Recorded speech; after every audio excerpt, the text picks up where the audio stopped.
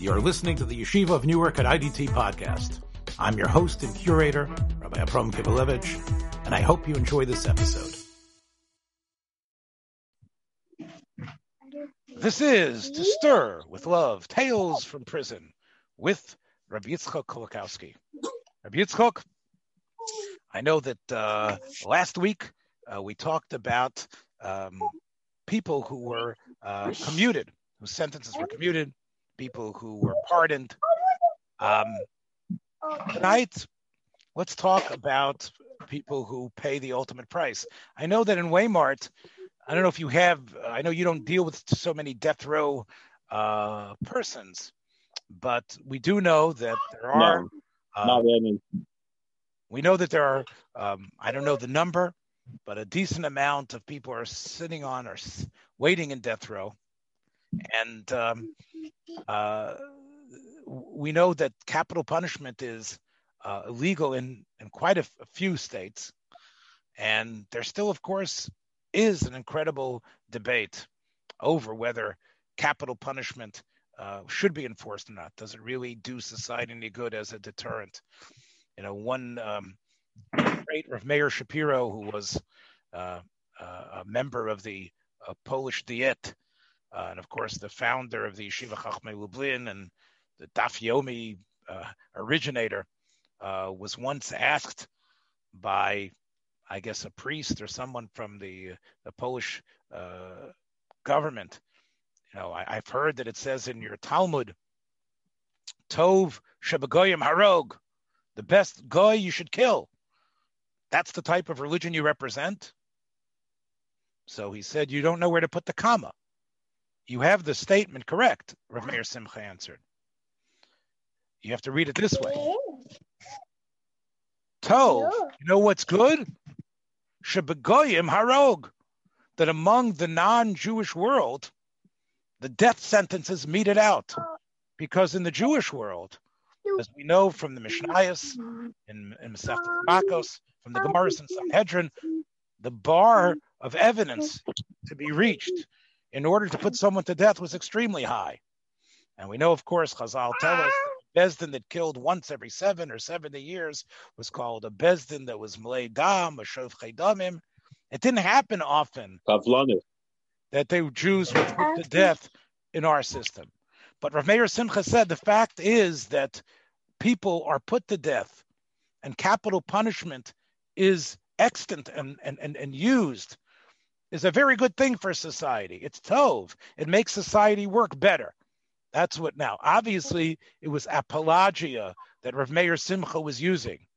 But the idea behind it shows that there has been an attitude that capital punishment is something, as bi'arta mikirbecha, even though it's not necessarily mekuyim that much by us, but the idea of the deterrent of capital punishment is a very important one. And we know that there's that's what the Mishnah says. The same Mishnah that says the Bezdin it's a chavlonis if they give Misa in 7 years or 70 years, but then when Rabbi Akiva says that he would get rid of the death penalty altogether, they said no. Then you're marv sheif chedam b'Yisrael. You're right. You see a certain yin and yang. There's a certain debate over obviously the great value of human life, and the question is, will it change anything? But once again, yada edim tia b'rishona. From our perspective, it sounds like from this vart from Rav Meir Simcha, from and from Meir Shapiro, that there is a positive. Now I know that you are aware, of course, of a Jew, the last Jew who was put to death, not the Rosenbergs, but a Jew who was put to death not that long ago in Florida. And it's interesting, I think you've told me that his resting place, if you want to call it that, his kever, is not that far, and I think you've said that you've even davened there. So why don't you tell us a little bit about, it wasn't someone that you ministered to, but about the Jew who was actually put to death. Yeah, I don't recall if I davened there, but I definitely visited the kever there. I done levayas in that Beis HaChaim, and unveilings and other things. And so it's in Liberty, New York. There's one Beis HaChaim that it's shared. There's two shuls that share it, the Liberty Shul and the Swan Lake Shul, and then also the organization Chesed Shalemes that provides free burials. They had a section there that they filled up, and now they have another section out in Woodridge. So anyway, when they were still using that section, I think that was one of the last burials in the Chesed Shalemes, was this Martin Grossman, who was executed in 2010. So it's about 11 years ago. And I remember following the story because at the time I was already a prison chaplain serving in Petersburg. But also, in addition to that, I had a neighbor of mine who was a YouTube figure, has a lot of videos on YouTube for a long time. I think already by then he had been making videos for a number of years, and he still continues to this day. And he was Yotzim in a Klal, as he is on a lot of things, that most of the Klal Yisrael was arguing that we should try to seek out some kind of a clemency, not that he should be pardoned, this Grossman, but he should get life in prison. The state of Florida should allow him to stay in prison alive rather than to take his life. Was it by lethal injection there? How was he killed? Yes, he was. Yes, lethal injection was the. And what did Martin Grossman do that was that earned him the seat in the lethal injection chair? Well, he was on death row for about 24, 26 years, I believe, something around that, 25, 26 years.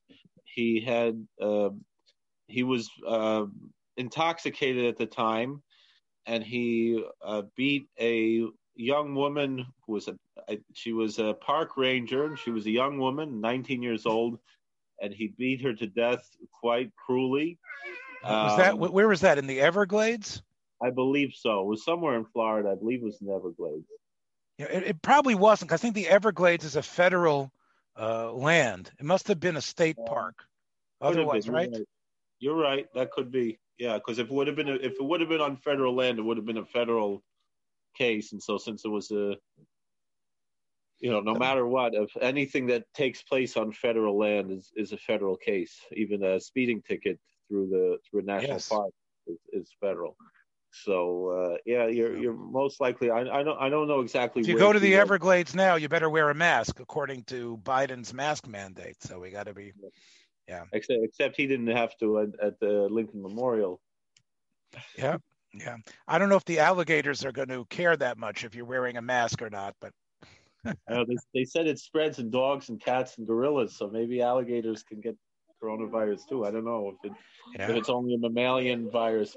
My daughter's a herpetologist here. She says that it doesn't spread in reptiles. It only spreads in mammals. So. Right. I'll call upon him. It wasn't in the Everglades, but at some state park in the beautiful state of Florida, Martin Grossman beat a young 19-year-old park ranger to death. Yes. And even though he was drunk, it was considered, again, I don't know the statistics of how Florida metes out the death penalty, but I assume that they considered it, he must have a heinous enough crime that he had to pay the ultimate price. I think in general, when a law enforcement officer is the victim of murder, generally in the United States, any place where the death penalty is legal, that tends to be considered a major thing. If that tends to be, if we're talking about a cop killer, and even a park ranger would be in that range. Yeah, no pun intended. So it sounds like it was pretty, again, I must have had lawyers, but clearly being under the influence is not an excuse, because even if it's shikruso shalit, I guess he must have had a rap sheet, as we say in our old lingo. There must have been a rap sheet on him in some way. And it was clear it wasn't a Yetzim and Aklal. And yet there was, over the 24 years, you say that there was a surge of positive people who wanted to save his life. And many of them, as you said, were from the frum world. Now that's because they sought him out. Is that because the Lubavitchers sought him out in prison? I think that's pretty typical. The Aleph Institute is very active in Florida. That's their headquarters is in Florida. Yes, that's where Reb Sholem Lisker. That's where he started. He's the person I think who started the Aleph Institute, right? Yeah, and he's there at the shul in Bell Harbor, where that's the headquarters of the Aleph Institute nationwide. Even though there are other branches around, in Waymart we tend to deal more with or in the Pennsylvania DOC in general. There's a branch in Pittsburgh that we tend to deal with. More. So it's spearheaded by Chabad, and they got a hold of this Grossman, and they felt that just because he was a nefesh achas miYisrael, or he showed some sort of tshuva charata, was there anything that they felt was a rationale to keep him alive? He definitely showed charata. And I guess, they put tefillin on him and, like they do, Kimin Hagam, so that's the, Al Pi Halacha, there's a whole question, in the greater scheme of things, when Yad Yisrael Bel Yoina, I remember talking to this actually to one of our inmates at Petersburg at the time, who was a Talmud Chacham, and he said, he was a Rosh Yeshiva at one point, and he said, the halacha is, a goy doesn't have the right to give misa to a yid, which really it seems to be to contradict things that we find in Chazal, where I think it was Reb Meir who was Malamed Schus on which was it. There was a certain king who was executing Jews, and he said that's Dina Malchus Dina, and that's what we find in Chazal, that Dina Malchus Dina applies even to Misa. He's talking about the Gemara in Bava Metzia about Rabbi Elazar Bar Shimon, that Elazar Bar Shimon was involved in getting. He was the marshal, and he was getting the Jewish thieves themselves, and he was bringing them to court and having them executed. Right.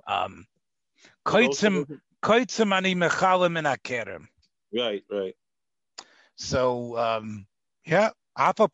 there's still, I guess, this idea that if we could try to save his life, why not? And as I think you mentioned before we started recording, and you told me you were going to talk about this, that it isn't so simple for the governor of Florida to just pick up the phone. There's got to be a little bit more than just saying, I commute his sentence.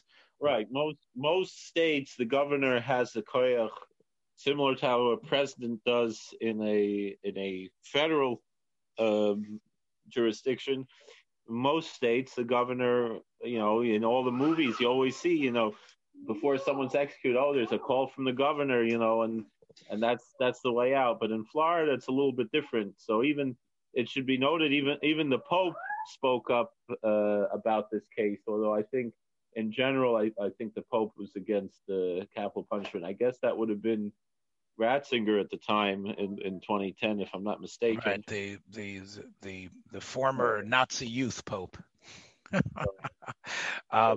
But I think it's a shtickle.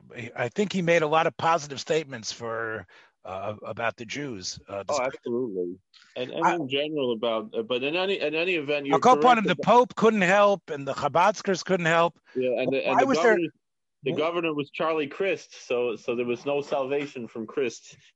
It really wasn't his koyach to do that. He could have handed it over, though, to some kind of a tribunal that would have been able to decide something, but he didn't do that either, even though that was a koyach. He couldn't absolutely say that we're changing this from a death sentence to a life sentence, but he could have, I believe, handed it over to the powers that be in Florida that could have decided, but he didn't do that. And you said that before you implied, before I sort of got you to tell the story, that there was, as much as there was this politicking for it, many people thought that this was not a case that we want to be shown that we are trying to save the life of a murderer, and that the negative impact would rebound against us if people saw us, the Jews, really trying to save the life of someone who, that the crime was despicable and not necessarily, it's not worth our while. And I've mentioned this to you on our program. When should we use our political clout and when we shouldn't? And as significant as every life is, we do have to look at the big picture here. And obviously, as the Shulchan Aruch says, sometimes when you have these people who have violated the law, there's even, based on the Gemara about Rabbi Tarfon, the Gemara says that Rabbi Tarfon was besuffic whether they had killed or not. So the Gemara says that he let them hide, but he didn't want to be moister them. But had he known for sure, the Gemara says you see a raya that even not just Rabbi Elazar Reb Shimon, that it might even be the patriotic duty to especially if what the person has done is so egregious. So I remember at the time it was quite. I remember talking to one Hasidic Rebbe. He was asking if I could influence this friend of mine who made this video at the time, saying we shouldn't be fighting for him. It's the Chilul Hashem. He deserves to die. And this Rebbe was saying, why is he saying that? He said that why is he going against the whole Klal Yisrael? But after the fellow was executed, I remember a lot of people, agreed that, maybe they took it a little bit too far. It was, the one thing that kind of, made me think twice about this case was at the time in Florida, they did not have kosher diets in prison, which I could understand, every day he's honest. What is he supposed to do? He's going to eat what's not kosher. But, you usually get a last meal before someone is executed. Why he didn't ask for a kosher meal? He just said, whatever they're serving that day happened to be a chicken cutlet, but it wasn't kosher, and he could have asked for a kosher meal. I don't know why the Lubavitcher chaplain there didn't, kind of nudge him to ask for a kosher meal. So you're claiming that showed what was really going on. Had he asked for a kosher meal, you would talk a daven at his kaver. You would consider him a person that was killed, and it's a rachmanis, and we should have tried to save him. But I don't know. I don't know. Even with that, he murdered somebody, and he, But if anything, maybe it shows there's a little bit of a lack of proper chinuch on the chaplain side. We were talking in the prison about in the statewide about what kind of morah should we have, because some of the guards are afraid that chrein could be used as a weapon. It could be you could blind somebody with it. They want to keep it away from the guys. So I said, well, al pi halacha, chrein is not even a morah, and it's they should use lechatchila. They should use romaine lettuce. Romaine lettuce. So what does the Chavas Yoyer? What does your Zayda say about that? Does he agree that, or is he one of the? The Chavas Yoyer mentions in Makar Chaim the leaves from the horseradish would be. I think he mentions the chazeres. I think he does mention the tamcha. I think he does mention the. So I think in that section that the Chavas Yoyer and all these Chassam Sofer and others, chrein was actually the number one choice. So no, in the Makar Chaim, the Chavas Yoyer says that chasa is the number one choice, like the Mishnah says. But when he said chrein, he specifically said the leaves of the horseradish, not the roots, which is what. Right, but the problem with the chasa, as some Sefer points out, is the bugs and the impossibility to eat them. It wasn't available without being over the Yisurim. So maybe you'll get, So in other words, in your prison, you might, the food fight that breaks out, some fresh lettuce thrown in the guard's face isn't going to do much. But the reason I'm bringing that up is because everybody else said, no, we have to keep horseradish. So the Lubavitcher rabbi said, they had a good argument that it was, it's hard to have fresh lettuce to know if it's really kosher Pesach, and who knows if it touched chametz or tarfus or what. And whereas the chrein, they were able to deliver it sealed and kosher. And then we have quite a few Reconstructionist clergymen who serve in the Pennsylvania DOC, and they all said, this is our tradition. The inmates wouldn't know, they wouldn't have any idea what to do with lettuce. It's some people say it doesn't have to be romaine lettuce, which tends to be infested. There are other types of lettuce that are not infested, but sof kol sof, they said, it's not. So tell me again, I sort of lost track here. What's the connection here to what we're talking about? The connection to what we're talking about, and thank you for bringing me back, is that my answer to those rabbis was, it's your job to educate them. That's what you're there for, is to educate them, not just to go along with what they think is right, but you're supposed to educate what is maror and why lettuce is a more preferable maror than and not only that, but because of the security issue, that should really take the cake for everything in the prison before any religious insistencies. But one of them actually invoked the RELUPA law, the Religious Land Use and Institutionalized Persons Act, to say that it's up to the inmates the way that they want to express their religion. But in any event, the connection I'm making to this, which is, I guess it's a very far, it's not really a connection, but is that... I'm used to that already.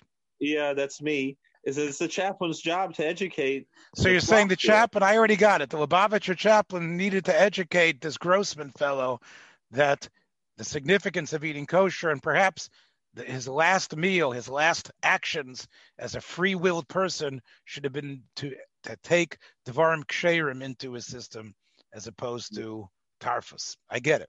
But even if not, even if he did have a kosher meal, I would say he wasn't any tzaddik. He wasn't any, he was. They made a levaya when they brought him up. It stopped in Muncie, and they made a big levaya. And there was one Hasidic rabbi heard his hesped, and he didn't talk about the nifter. He talked about just b'chlal, the whole Indian of Tchias Amesim and tshuva, and it was just a service for tshuva. It wasn't any accolades on the departed. It was so maybe there could be some value. Grossman's death might have led to some sort of zeros in people's neshamas about changing and being better people. So there might have been some sort of schus in his death and how they could turn it into this event. And then he eventually was taken from Florida, I guess Tallahassee, I don't know where he was, but up to Liberty. And they stopped in Muncie on the way, but they buried him in Liberty. Yeah, they buried him in Liberty. And Matzeva is written there in Lush, and I think you say the Matzeva is in Hebrew, right? Right. So I was there. I remember every year Tisha B'Av they make the Matzeva Stellen there in the Chesed Shalemes for all the Matzevas that they put there. So all the other Matzevas have English and Hebrew. And I think they made a point of not putting anything in English there. This way, a goy shouldn't pass by and see and recognize the name. Oh, this is, and I know some of the machers there in the Liberty Shul, even though it wasn't the chelka that belonged to Liberty Shul, but it was still adjacent. It's still, there's no fence between Chesed Shalemis and Liberty Shul.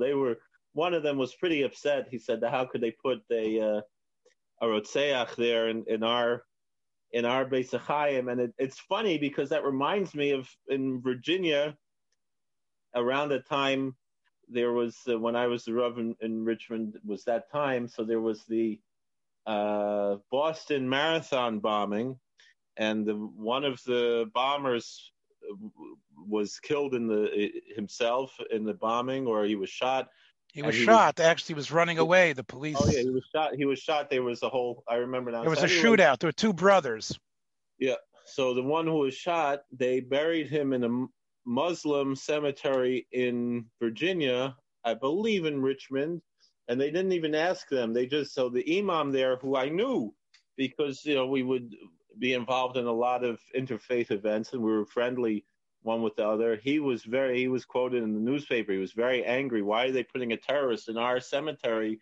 At first they didn't even ask us, and they do this. And he was very offended. And he said the people in his community were very offended that a terrorist was buried among. I think the Rabbonim, the Gaboyim, Rabbonim, and the Chevra Kedisha, there's very strict halachas about the minhagim of who you bury where. And if there is this idea that you only have Shemrei Das, then perhaps that was a Kpeda. I have to say that based on the Chuvas Maramshik, he got the best matzeva possible. The Maramshik, of course, wrote his Chuva saying how upset he was with this taifa of putting the secular dates, the Christian dates, onto the matzeva. So, and putting in things that and al pi halacha, that would be the wrong thing to do. So he has a matzeva that even that is a kosher lemahadrin. But should he be there in the first place? I think he's kind of on the edge. So I think there might be some separation between him and maybe some other people there. But so again, there you do have you have a lot of responsive material about burying now in Eretz Yisrael when they talk about burying Druze and others, burying them in the cemeteries where the Jewish soldiers who die on the defending Eretz Yisrael, if you want to call that Kiddush Hashem, I'll agree to say that. There's a question about where those soldiers get buried, the ones that weren't even Jewish who were fighting the army, if there's some sort of separation. So there's some sort of separation, I could see it. And before we get to the cinema part of our program, what's your feeling about capital punishment for prisoners? I told you about what Mayor Shapiro said. What do you think? Well, again, it's I think it at least should be on the books. Does it actually serve as a deterrent? Yes or no? I think for some people it might, and maybe for other people they might. There is an idea of suicide by cops. There might be suicide by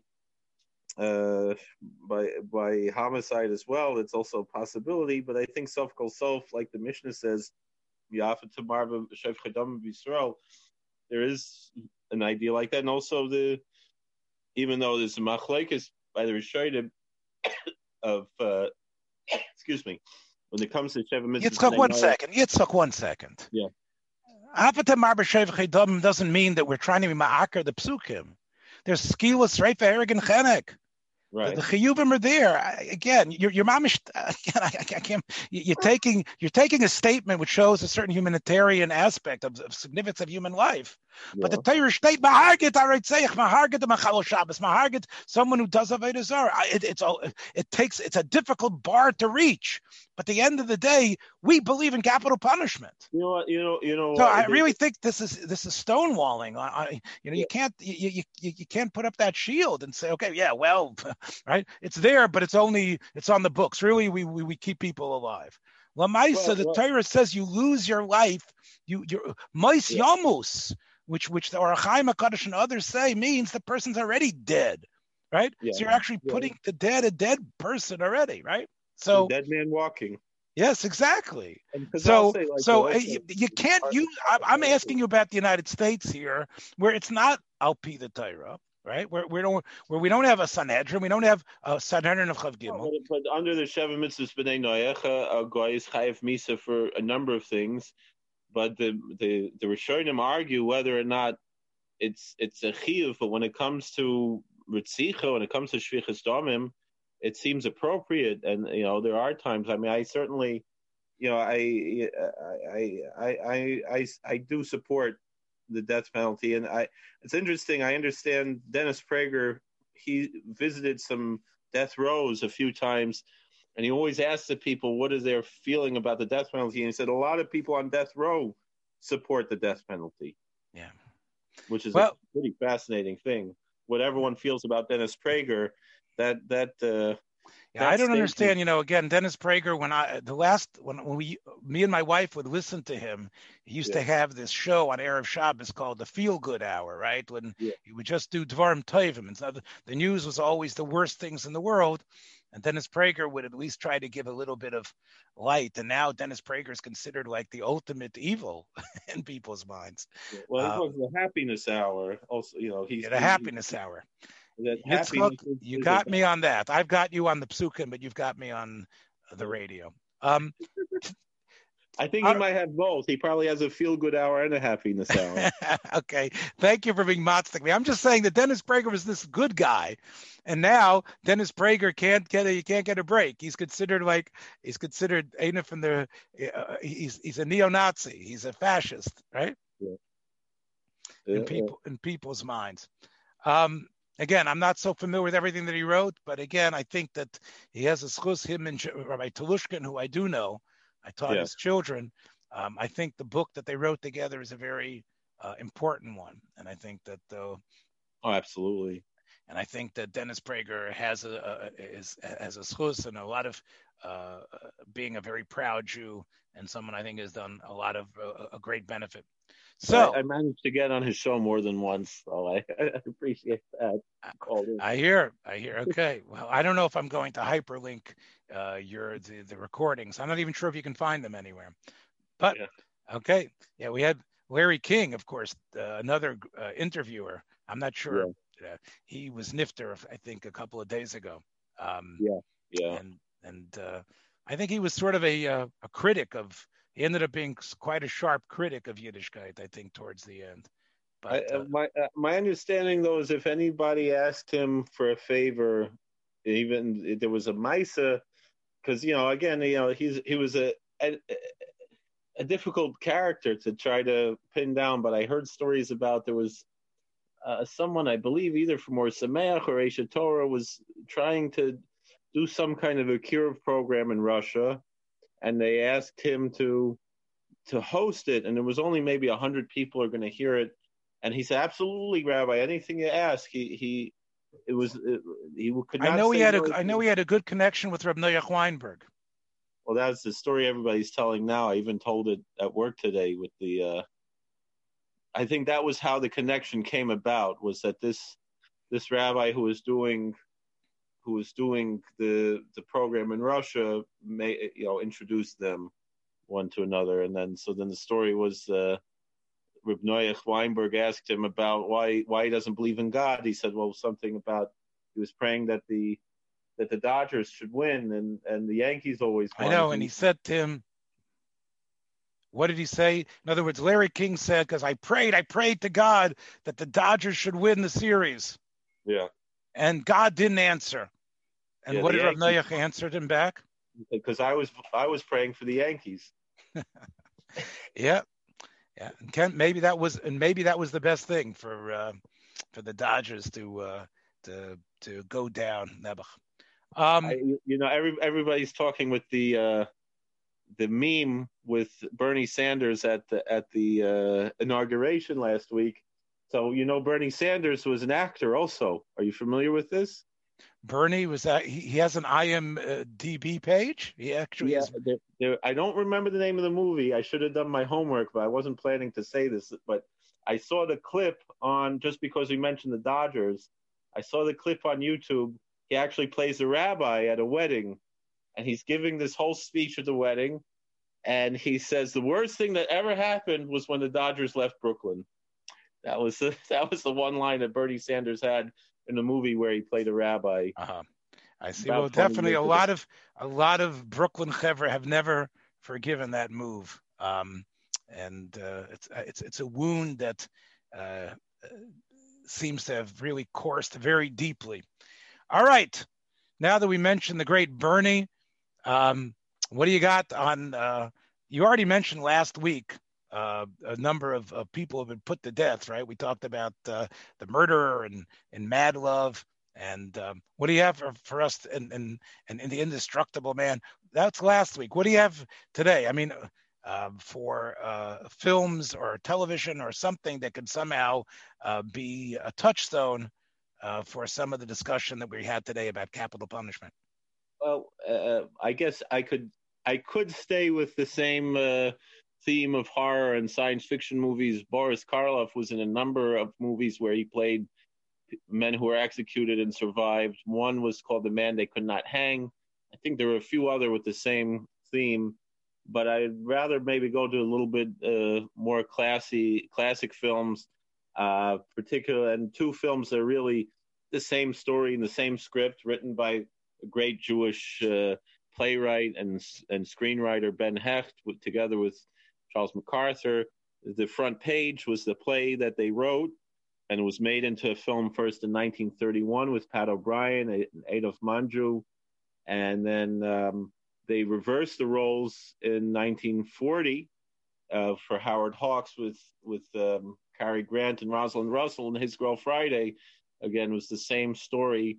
It's just that the character of Hildy Johnson was from a man who was going to go get married and leave his job as a newspaper reporter to a woman named Hildy Johnson who was going to leave her job as a newspaper reporter. Now, what does this have to, I know the answer, but what does this have to do with capital punishment? So when Hildy Johnson comes back to say goodbyes to Walter, the editor, Walter is trying to get Hildy to report about a man who was about to be executed.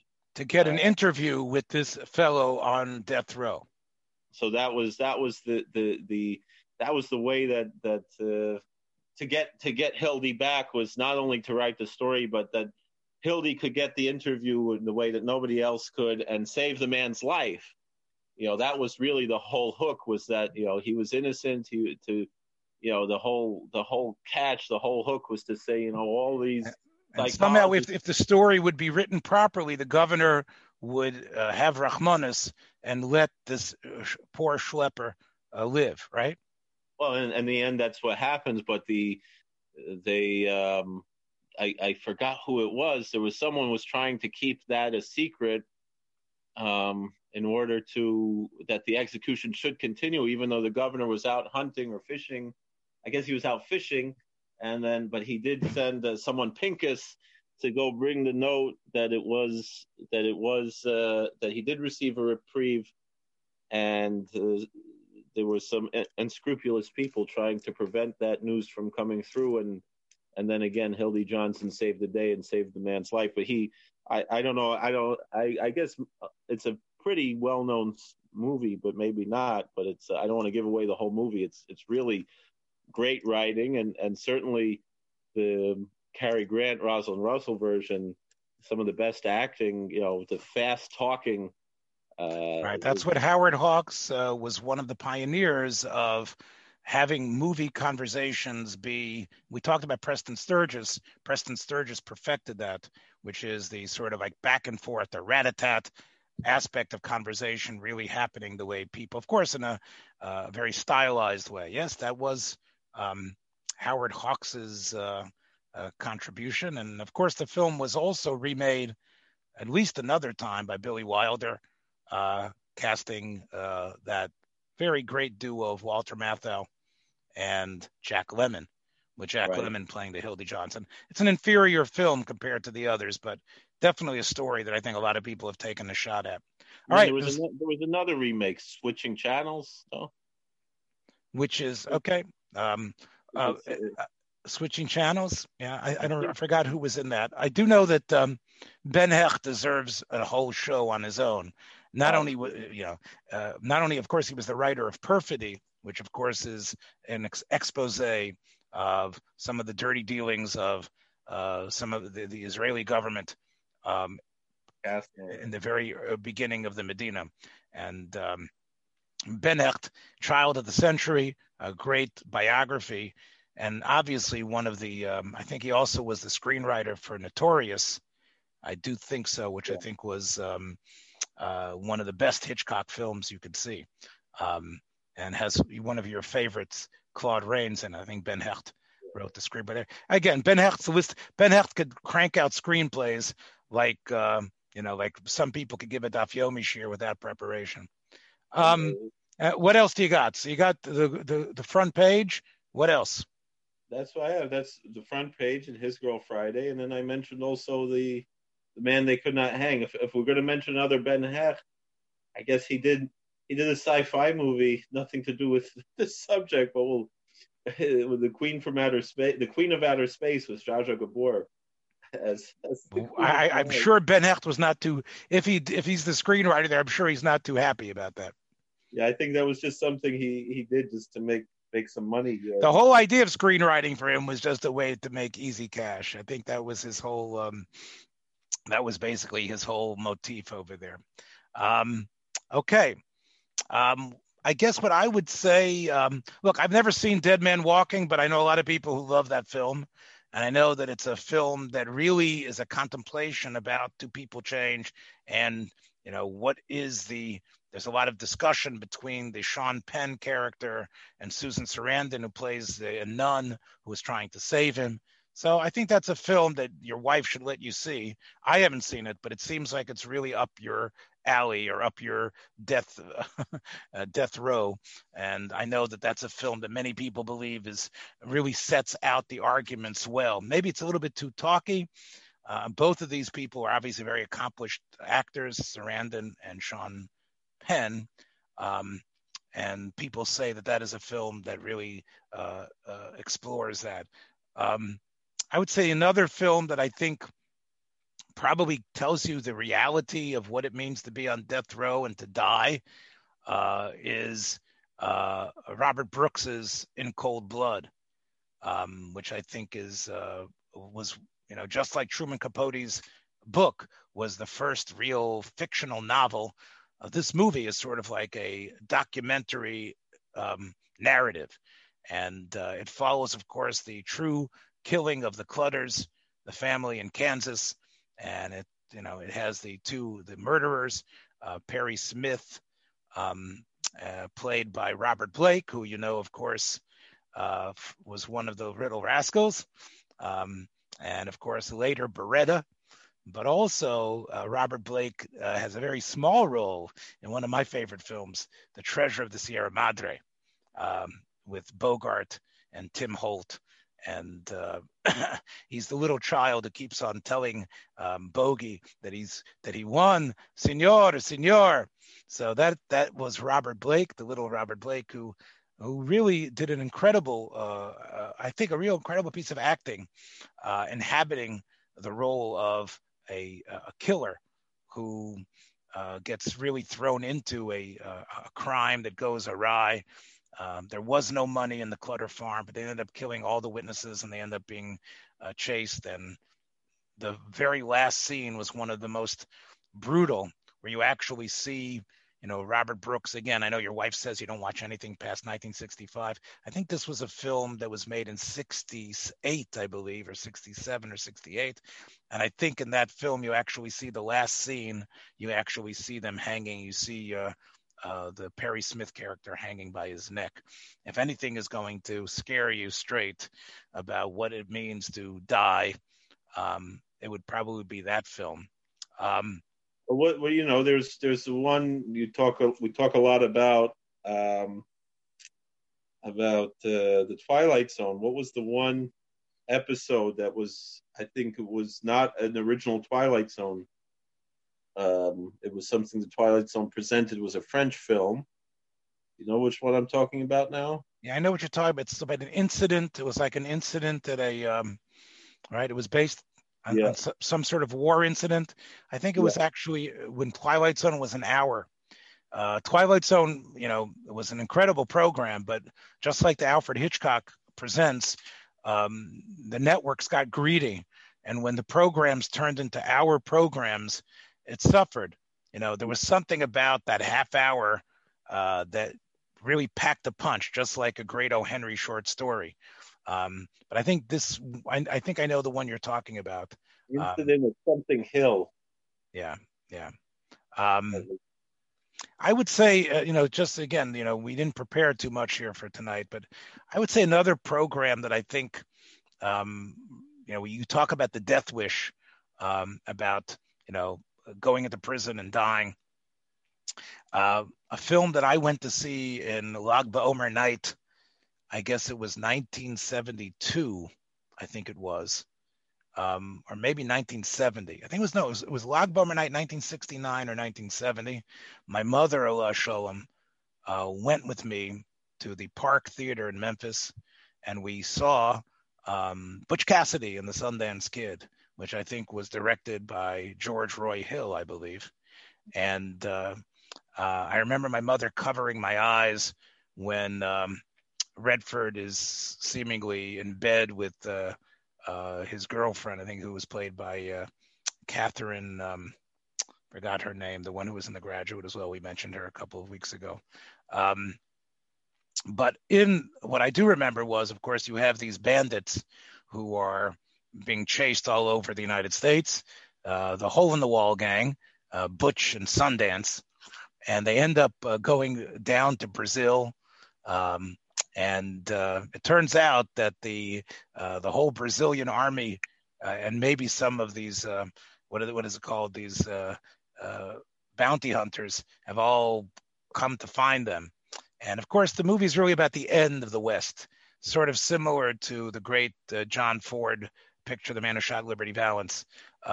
This is a film that really is about how the West really, and the criminals of the West was really, it was the end of their days. But anyway, Butch and Sundance are chased to the very end, and they realize that they probably aren't going to live.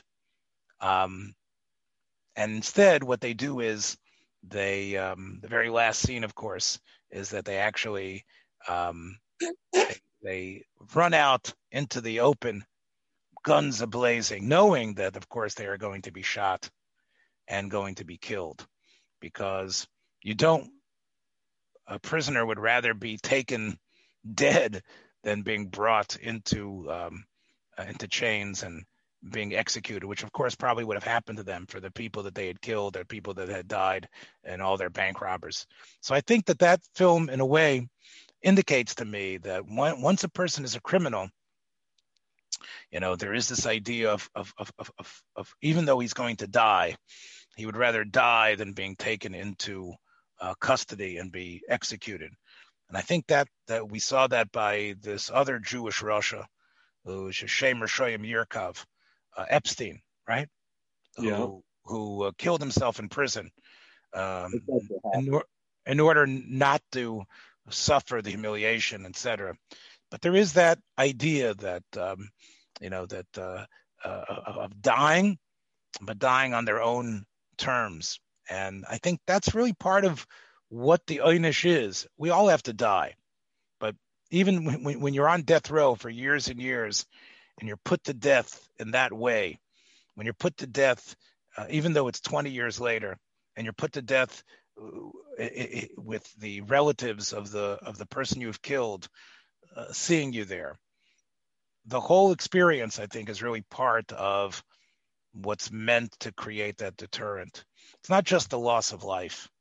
It's the way it's done and the way it occurs.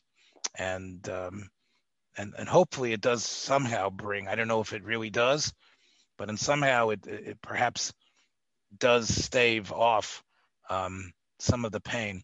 I think, just to end tonight, I think the people who have argued against the death penalty have talked about countries where the death penalty is illegal, and they speak about the much lower rate of homicides there. And people have used that argument for years to indicate that the death penalty doesn't work. I don't know, someone who, it seems like that's something that should strike a chord with you. Do you have, I don't know if you want to respond to that or not. Well, no, because still, Chazal say that it does work. So I guess I accept what Chazal say as opposed to So I'll tell you what I would say is that those countries also where there is no death penalty, I think also those countries are places where gun control is much stronger there, and there's a lot of other government oversight that I think can somehow monitor that type of situation. I think that we live in a country that gives a lot of freedom, at least up until now, and I think that's part of what has allowed our country to have these type of murders to occur. The way the way people can get a hold of these killing machines, and that could be maybe gun control is something that maybe we could talk about the next time. I think it's probably the next logical thing. So that's about it, my friends. I found the name of the Twilight Zone episode. It was a half-hour episode, An Occurrence at Owl Creek Bridge. Okay, so I was wrong about my hour stuff, but it was you're right. It was some film that they adapted from France, right? Yeah, even though it was about the American Civil War and a Southern soldier being executed, but it is a French movie. I remember we watched it at Monster Bash. I don't know if it was the last Monster Bash or before, out in Pittsburgh, where we go to the film festival we go to every year, and we're very disappointed that it was canceled in 2020. We're looking forward to 2020. Yeah. All right. Well, again, my Bekias is clearly missing a lot, but the sentiment, I think, is there. And even though in the details, neither of us come out 100% clean on this. Take care, Yitzchak. We'll see you, Mirz Hashem, next week, perhaps, with more Tales from Prison on To Stir with Love. Thanks for joining us for another episode from the Yeshiva of Newark at IDT Podcast. Be sure to subscribe on your favorite podcast app so you don't miss a single episode.